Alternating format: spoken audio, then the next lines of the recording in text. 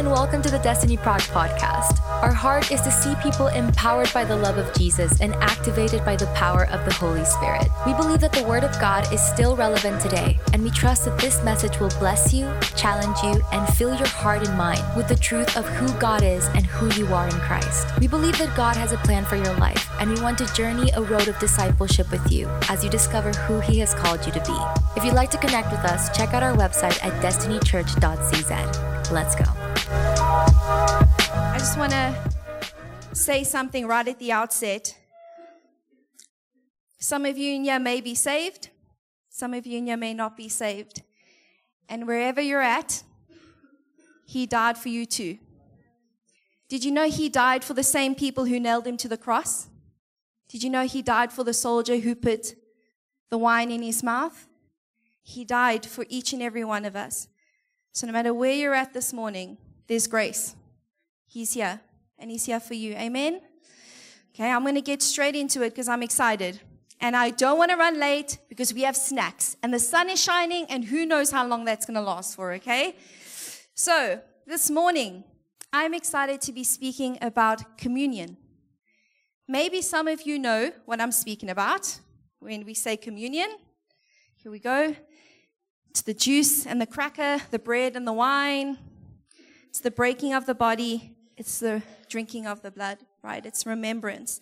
So that's what we're going to be speaking about today because we're currently in a series of spiritual rhythms, right? So we've spoken about many things. We've spoken about faith. We've spoken about seeking God. We've been looking at different rhythms and practices that we need to be instilling in our lives to keep us connected with what we desire for our spiritual journey. So when the opportunity came up and I saw it was Easter, the first thing in my mind was we need to remember the power of applying the blood and the body to our circumstances. That is a spiritual rhythm that we need to be keeping. So this is my favorite week of the year. Some people like Christmas. I like Easter. Many religions have a savior. Not all saviors died and rose again. That's why this is my most favorite week of the year. So I'm going to be starting off with a scripture just about the Lord's Supper. So I'm going to be reading from Luke 22, verse 14 to 20. Actually, I'll start from 13. The disciples, to speak about the disciples, they left and they found things just as Jesus had told them. And they're speaking about the dinner that Jesus has told them they would be having that night. So they prepared the Passover. When the hour came, Jesus and His apostles reclined at the table. Don't you love that? They reclined at the table. It was just so intimate. It was so close. He reclined at the table with His disciples and He said to them, I have eagerly desired to eat this Passover with you before I suffer. For I tell you, I will not eat it again until it finds fulfillment in the kingdom of God. After taking the cup, He gave thanks and said, take this and divide it among you, for I tell you, I will not drink again from the fruit of the vine until the kingdom of God comes.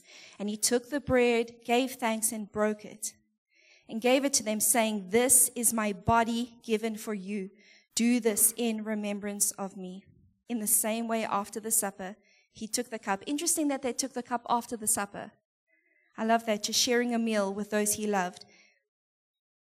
In the same way, after the supper, He took the cup, saying, this cup is the new covenant in my blood, which is poured out for you. Now we know some of you may call it the Lord's Supper. Some of you may call it Holy Communion, the Eucharist, breaking of bread, right? There's many different names for it.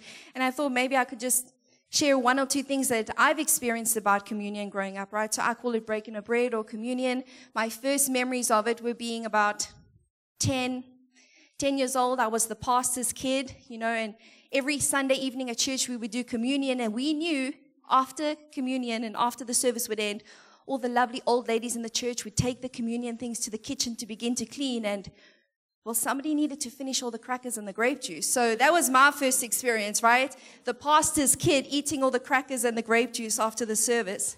In South Africa, we have a church called the Dutch Reformed Church. And in that, I remember two of my best friends in high school, they needed to do 1 year of classes on a Sunday before they could partake in communion. So I remember when I was 18, going to church services with my friends so that they could take communion for the first time. after a year of classes, so that they would understand the significance of it before they took part in it. I've taken communion with 16,000 people in a stadium. It's been beautiful. I've taken communion in people's homes, just around the table with friends. I remember just going to some churches where they do communion every Sunday. I've been to some churches where they do it once a month, some once a year. We know the word tells us to do it as often as you can. I remember coming to Prague, going to my first church service here, and realizing that there was real wine at the communion. Now in South Africa, we do grape juice. Like, we don't do wine. So, and then not only wine, there was a common cup. Like, this was pre-COVID, so this was crazy. Right? I remember doing communion once at a wedding. I saw the bride and the groom partaking in the bread, partaking in the wine as a sign of unity. I've seen people who have come through hard times of reconciliation, groups of people, teams of people come together and break bread as a sign of unity. Right? Why am I telling you guys all of this? Because the truth is that the names for what we do, our experiences of communion, our interpretations of it, the ways we do it, where the bread, where the wine, where the juice, where the cracker, those things are going to be different. And we've all come in here this morning with different experiences. But the most important thing is why we do it. I'm not going to get tripped up over wine or juice or crackers or bread this morning. That's not why we're here. Why we're here this morning is to realize the power we have when we apply the body and we apply the blood to our circumstances. Amen? Because when we take the bread, when we take the wine, we are no longer just observing Christ and his sacrifice on the cross. We eat something, right? We drink something, and then all of a sudden we become partakers. We're no longer just observing or knowing about what he did. We become partakers in what he did. And there's power in that. When we think about the moment Jesus broke bread, what I just read to you and what I'm going to be speaking about this morning is not just isolating necessarily the bread and the wine, but zooming out and looking at the story in its entirety. It speaks about a new covenant. We're going to be looking at that today, right? It speaks about remembrance and the fulfillment of prophecies, right? Where Jesus says, I will not drink of the cup again. There's power in that. And the truth is that breaking bread is the place where we come to commune with Christ and remember our union with him. That's what we were doing this morning, right? We were just reminding ourselves how grateful we are, how thankful that we get to participate in the wonder-working power of the cross. So when we're weary, when we're doubting, when we're fearful, filled with guilt, frustrated, proud, anxious, we come to the table. We receive the bread and the wine. We take communion as a sign that we are in him and that his blood, its power, its victory over death covers us, and that the cross will always have the final word in our lives. Amen? Jesus was crucified and then rose again. He defeated sin, death, shame, so that when those things come up against us, we remember the victory that was already completed at the cross. This morning, I love that Donovan said it as well before worship, because I felt it so strongly this morning. You need a personal revelation of what the cross means to you. I follow so many of you on Instagram, and I've seen the most beautiful things that so many of us have been sharing on Instagram, just posts about Easter and the cross and Jesus, and it's so beautiful. I've been so encouraged. But I want to encourage you to give yourself fully to this invitation for the cross to be a personal revelation in your lives. For some of you, it meant forgiveness from the deepest, darkest sin that nobody knew. For some of you, it meant healing. For some of you, it meant victory. For some of you, it means freedom. It's personal, and the cross needs to be personal to you this morning. When we take communion, it has to be personal. As soon as you take it, as soon as you hold this in your hand, it has to come to mind all the reasons why you are grateful, what you have been saved from. 1 Corinthians 11 verse 22 says, For as often as you eat this bread and drink the cup, you proclaim the Lord's death until he comes. As often as you do it, you proclaim the Lord's death. So what does it mean? Every time I do it, I'm reminding the devil who won. Every time I do it, I remind him. You know, Delara shared it in the prayer this morning. Maybe I can go there quickly. I don't know if I saved the rate here. I love this. After Jesus rose from the dead and he appeared to some of his disciples, but one of his disciples, Thomas, wasn't there when he appeared for the first time. I'm going to read here from John 20, verse 24. It says, "Now Thomas was one of the 12, but he was not with the other disciples when Jesus came. So the disciples told him, 'We have seen the Lord.' But he said to them, 'Unless I see the nail marks in his hands and put my finger where the nails were and put my hand into his side, I will not believe.'" Some of you are there this morning. Some of you know that he died. Some of you know the sacrifice. Some of you know the cost. But you've yet to experience it for yourself. You've yet to experience that revelation of Jesus for yourself. It continues here and it says, "A week later, his disciples were in the house again and Thomas was with them. And though the doors were locked, Jesus came and stood among them and said, 'Peace be with you.' Then he," I love this, "turns to Thomas and says, 'Put your finger here. See my hands. Reach out your hand and put it into my side. Stop doubting and believe.' Thomas said to him, 'My Lord, my God.'" I'm telling you now, there is an invitation from Jesus this morning for you to touch the holes in his hand, for you to put your hand in his side. This is a personal invitation for each and every one of us this morning. And every single year around Easter, I feel that invitation afresh, and I am so grateful that I've never become numb or ignorant to the fact that Jesus gave his life for me. Every answer you need, every victory, every deliverance that you need is found at the cross. I said it this morning, Revelation 12:11. They triumphed over him by the blood of the Lamb and the word of their testimony. They did not love their lives as much as to shrink from death.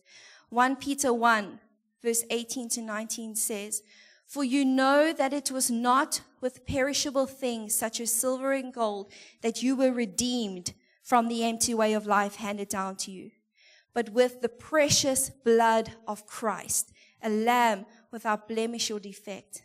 It is not by anything you could do, anything you could own, anything you can say, anything that you can convince God of that will save you. It is only by the blood." Amen? That's good. This is not sad. This is good. It's only by the blood. So this morning, that was just a little brief introduction I wanted to share. What I'm going to be speaking about this morning is the invitation provided to us through communion to remember, reflect, and to repent. 1 Corinthians 10, verse 16, "The cup of blessing that we bless, is it not a participation in the blood of Christ? The bread that we break, is it not a participation in the body of Christ?" We are no longer observing. We are now partaking. Amen? This is good news, guys. Great. So, first thing, communion calls us to remember. What do we remember? The body and the blood. We see Jesus reclining with his disciples, and I want to remind you that I'm going to be saying some things this morning, and maybe you know these things. So maybe you're thinking, "Oh, well, I know all these things." So if you do know all these things, I encourage you to pray for those in this room who don't know them, and we pray that it falls afresh in their hearts. Amen? But I do want to just enlighten you as to some things, because I think so quickly we can read the scripture and be like, "New covenant, cool. What is the new covenant? Does anybody know what the old covenant is?" These are important things to remember. The things that are in this word of God are not by accident or just because they had to get more words. They are powerful. So we remember the body and the blood. So Jesus is reclining with his disciples. This is not just any dinner. This is actually a celebration of Passover. Right? So Jesus with his disciples, and what they're doing is they are remembering way back in Exodus where God saved the nation of Israel while they were in Egypt. So I'm going to read Exodus 12, and I'm only going to read verse 7 and 13 because I just want to summarize it quickly this morning. So this is God giving instructions to Moses, right, for the people of Israel. They are to take some blood of the some of the blood from the lamb. He had instructed each of the households to take a lamb, right, and to sacrifice a lamb. It continues and says they are to take some of the blood and smear it on the sides and on the top of the door frames of the houses where they will be eating the animal. But the blood on your doorposts will serve as a sign, marking the houses where you are staying. This is God speaking. He's saying, when I see the blood, I will pass over you. Passover. I will pass over you. This plague of death will not touch you when I strike the land of Egypt. So Jesus is sitting with his disciples. They are remembering Passover, where the sacrifice of a lamb and the blood was taken to paint the doorpost, and they had to partake in the flesh of that lamb. They had to eat it that night, saved them from death. Now Jesus telling his disciples, I will become the new Passover lamb. This is what's happening in that moment. And I want to encourage you as well. The instructions that God gave the people when he gave Moses and Aaron these instructions were a prophetic foreshadowing for Jesus. I want you to know that Jesus' death on the cross was not plan B because plan A didn't work out. This was always foretold. This was always prophesied. This was always part of the plan. Your redemption, he knew it. Before you were even created, you were to be redeemed. John sees Jesus for the first time. What does he say? Behold, the Lamb of God who takes away the sin of the world. There's that Lamb again. Behold, the Lamb of God. Even Jesus knew it. What does he say in John 3 verse 16? For this is how God loved the world, that he gave his one and only Son, so that whoever believes in him will not perish but will have eternal life. God sent his Son into the world not to judge the world, but to save the world through him. Nothing about Jesus' sacrifice was just how it played out in that moment. From Adam and Eve, who remembers how Adam and Eve were sent out from the Garden of Eden? An animal had to die. Do you remember? An animal had to die, and they were covered with the skin of that animal. The people of the Israelites in Exodus, the Old Testament, there had to be blood sacrificed to atone for sin. I'm sorry if I'm speaking a lot about blood this morning, but that's the nature of the sermon. There had to be blood to atone for sin, to save from death, and to restore back to God. That is just how it worked. Until the Son of God hung on the cross and said, it is finished. No more. It is finished. One sacrifice, once and for all. No second guessing. It ended once and for all with Jesus. And I want to remind you that he thought of you on that cross. He thought of you. He willingly went to the cross for you. I wanted to actually just take a moment. I just feel in my spirit. I just want to read Isaiah 53 quickly. Just as we speak about remembering. Isaiah 53, it says, the servant grew up in the Lord's presence like a tender shoot. It's speaking about Jesus. Let this just wash over you. Like a root in dry ground. There was nothing beautiful or majestic about his appearance. There was nothing to attract us to him. He was despised and rejected, a man of sorrows, acquainted with deepest grief. We turned our backs on him and looked the other way. He was despised and we did not care. Yet it was our weaknesses he carried. It was our sorrows that weighed him down. And we thought his troubles were a punishment from God, a punishment for his own sins. But he was pierced for our rebellion, crushed for our sins. He was beaten so that we could be whole. He was whipped so that we could be healed. All of us like sheep have strayed away, and we've left God's path to follow our own. Yet the Lord still laid on him the sins of us all. He was oppressed and treated harshly, yet he never said a word. He was led like a lamb to the slaughter. As a sheep is silent before the shearers, he did not open his mouth. He was pierced for our rebellion, crushed for our sins, beaten so that you could be whole, whipped so that you could be healed. We remember.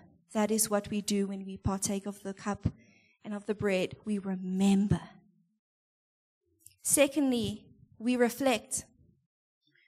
What does this mean for us? What does the cross mean? We look inwardly and we take a moment to reflect. Luke 22, verse 19 to 20. I read it earlier. It says, he took the bread, and when he had given thanks, he broke it and gave it to them, saying, this is my body, which is given for you. Do this in remembrance of me. And likewise, the cup after that eaten, saying, this is the cup that is poured out for you, and is the new covenant in my blood. This is a good scripture. Listen to this, guys. Hebrews 9, verse 15. Therefore, Jesus is the mediator of a new covenant. Therefore, he is the mediator of a new covenant, so that those who are called may receive the promised eternal inheritance. Since death has occurred that redeems them from the transgressions committed under the first covenant. Again, first covenant. Jesus did not come to abolish the first covenant. He came to fulfill it and to be the final sacrifice. So we reflect. New covenant, what is it? When it says that this is the fulfillment, when Jesus is saying this is a sign of my new covenant, it means that this is a promise that God will make mankind right with him again, that he will forgive all sin, that he will restore communion for all those whose hearts believe in his son Jesus. That is the new covenant. Now, old covenant, I'm going to make this super quick because maybe some of you aren't too interested in this, but this is powerful. Old covenant, new covenant. Now, the word testament can often be interchanged with covenant, right? So, we have Old Testament and New Testament, right? So, we have the Old Testament, and all it spoke about prophetically was a foreshadowing of what was to come, of the new, right? That's why we always say you can't read just the New Testament. You have to read the Bible in its entirety, because everything's connected. The New Testament speaks about the fulfillment of God's promise in Jesus Christ. So the Old Testament speaks about the old way. New Testament is the new way, and it speaks about Christ. So under the Old Covenant, in the Old Testament, there were 613 laws that the people of God had to abide by. I think my son has about 3 rules in our house, and he's really bad at just even 2 or 3 of them. 613, everything from males needed to be circumcised, Sabbaths had to be observed. There were hundreds of dietary, social, and hygiene rules. There was even a rule about where you had to dispose of your waste. That was the law, guys. That is what we could have been under right now. All these regulations, though, were intended to protect the people of God from outside influences. To address the people's sins when they couldn't keep up with any of the laws, God set up a system of animal sacrifices in which the people provided cattle, sheep, and doves to be killed. Because to cover sin, there requires a blood sacrifice. So once a year, Aaron, he was Moses' brother, he was the high priest. Once a year, he would enter into the temples, into the Holy of Holies on the Day of Atonement, and he would intercede for the people on behalf of God. New Testament, New Covenant. God then sends his son Jesus to be the mediator of a new covenant and to represent a new high priest who would once and for all atone for our sin. So no longer did we need Aaron, right? A high priest. No longer do we require Donovan to go once a year and atone for the church of Destiny, 140 people, right? No longer we have Jesus, our high priest, once and for all. Do you want to know what happened the moment Jesus took his last breath? What happened in the temple? The veil tore, the curtain. We sang it in the bridge of What a Beautiful Name, right? The veil tore before you. Some of you, I think, have just read over that and you're like, cool, like interior decorating, better get into that afterwards. No. The veil tore, you know what that means? You know who was allowed beyond the veil? Only the high priest. Only the nominated person on behalf of the people was allowed to enter the Holy of Holies. And that was where they could appeal on behalf of the people to God. Only one person. Jesus breathes his last breath and the curtain is torn. Not from the bottom, from the top. Human hands could not have done that. The high priest, Jesus went before us, one final sacrifice, and now we get to live in the Holy of Holies, free access. Not needing to send anybody on our behalf, but free access to God. The new covenant promises us that God will make his people new. He will cleanse us from our sins. He will wash us, and he will be in our midst in a way that was never experienced in the old covenant. John 14 verse 6, Jesus said, I am the way, the truth, and the life. No one comes to the Father except through me. And we have an invitation this morning from Jesus himself into relationship with him, into intimacy with him, to see the scars on his hands and the hole in his side. This is not just a religion, this is an invitation. So we reflect, we've now remembered, and then we reflect on the truth that Christ's death and resurrection have accomplished what our works and our obedience to the laws could never do. It's not what I do, it's not what makes me right before God. It is only by his grace that was freely given on that cross. Where we were once under the law, we are now under a new covenant of grace. Jesus is my justification. He is my purification. It's only through him. There is no other way to the Father but through Jesus. So when we partake of this, we remember that Jesus is the only way. And because of him, I have free access to the Father. I am no longer an orphan. I'm not fatherless. I have a loving Father who gave his Son so that he could be close to me. Amen. Lastly, we remember, we reflect, and then we repent. 1 Corinthians 11, verse 27 to 28. So anyone who eats this bread or drinks this cup of the Lord unworthily is guilty of sinning against the body and the blood of the Lord. That is why you should examine yourselves before eating the bread and drinking the cup. For if you eat the bread or drink the cup without honoring the body of Christ, you are eating and drinking God's judgment upon yourself. So I'd like to just touch on a couple of practical things about communion that maybe you didn't know. Communion, partaking in the Lord's Supper, is for those who believe in Jesus. It's for those who acknowledge that the blood has power. It's for those who acknowledge that the body has power. Right? This is not for people to take who disregard Jesus or do not know him. That is taking the bread and the cup in an unworthy manner. Right? So we know that this is for people who declare Jesus as Lord and Savior of their lives. The scriptures also continue, and it says that we shouldn't partake in communion if we have a problem with somebody in the body of Christ. Now, let me just quickly zoom in on that for a moment.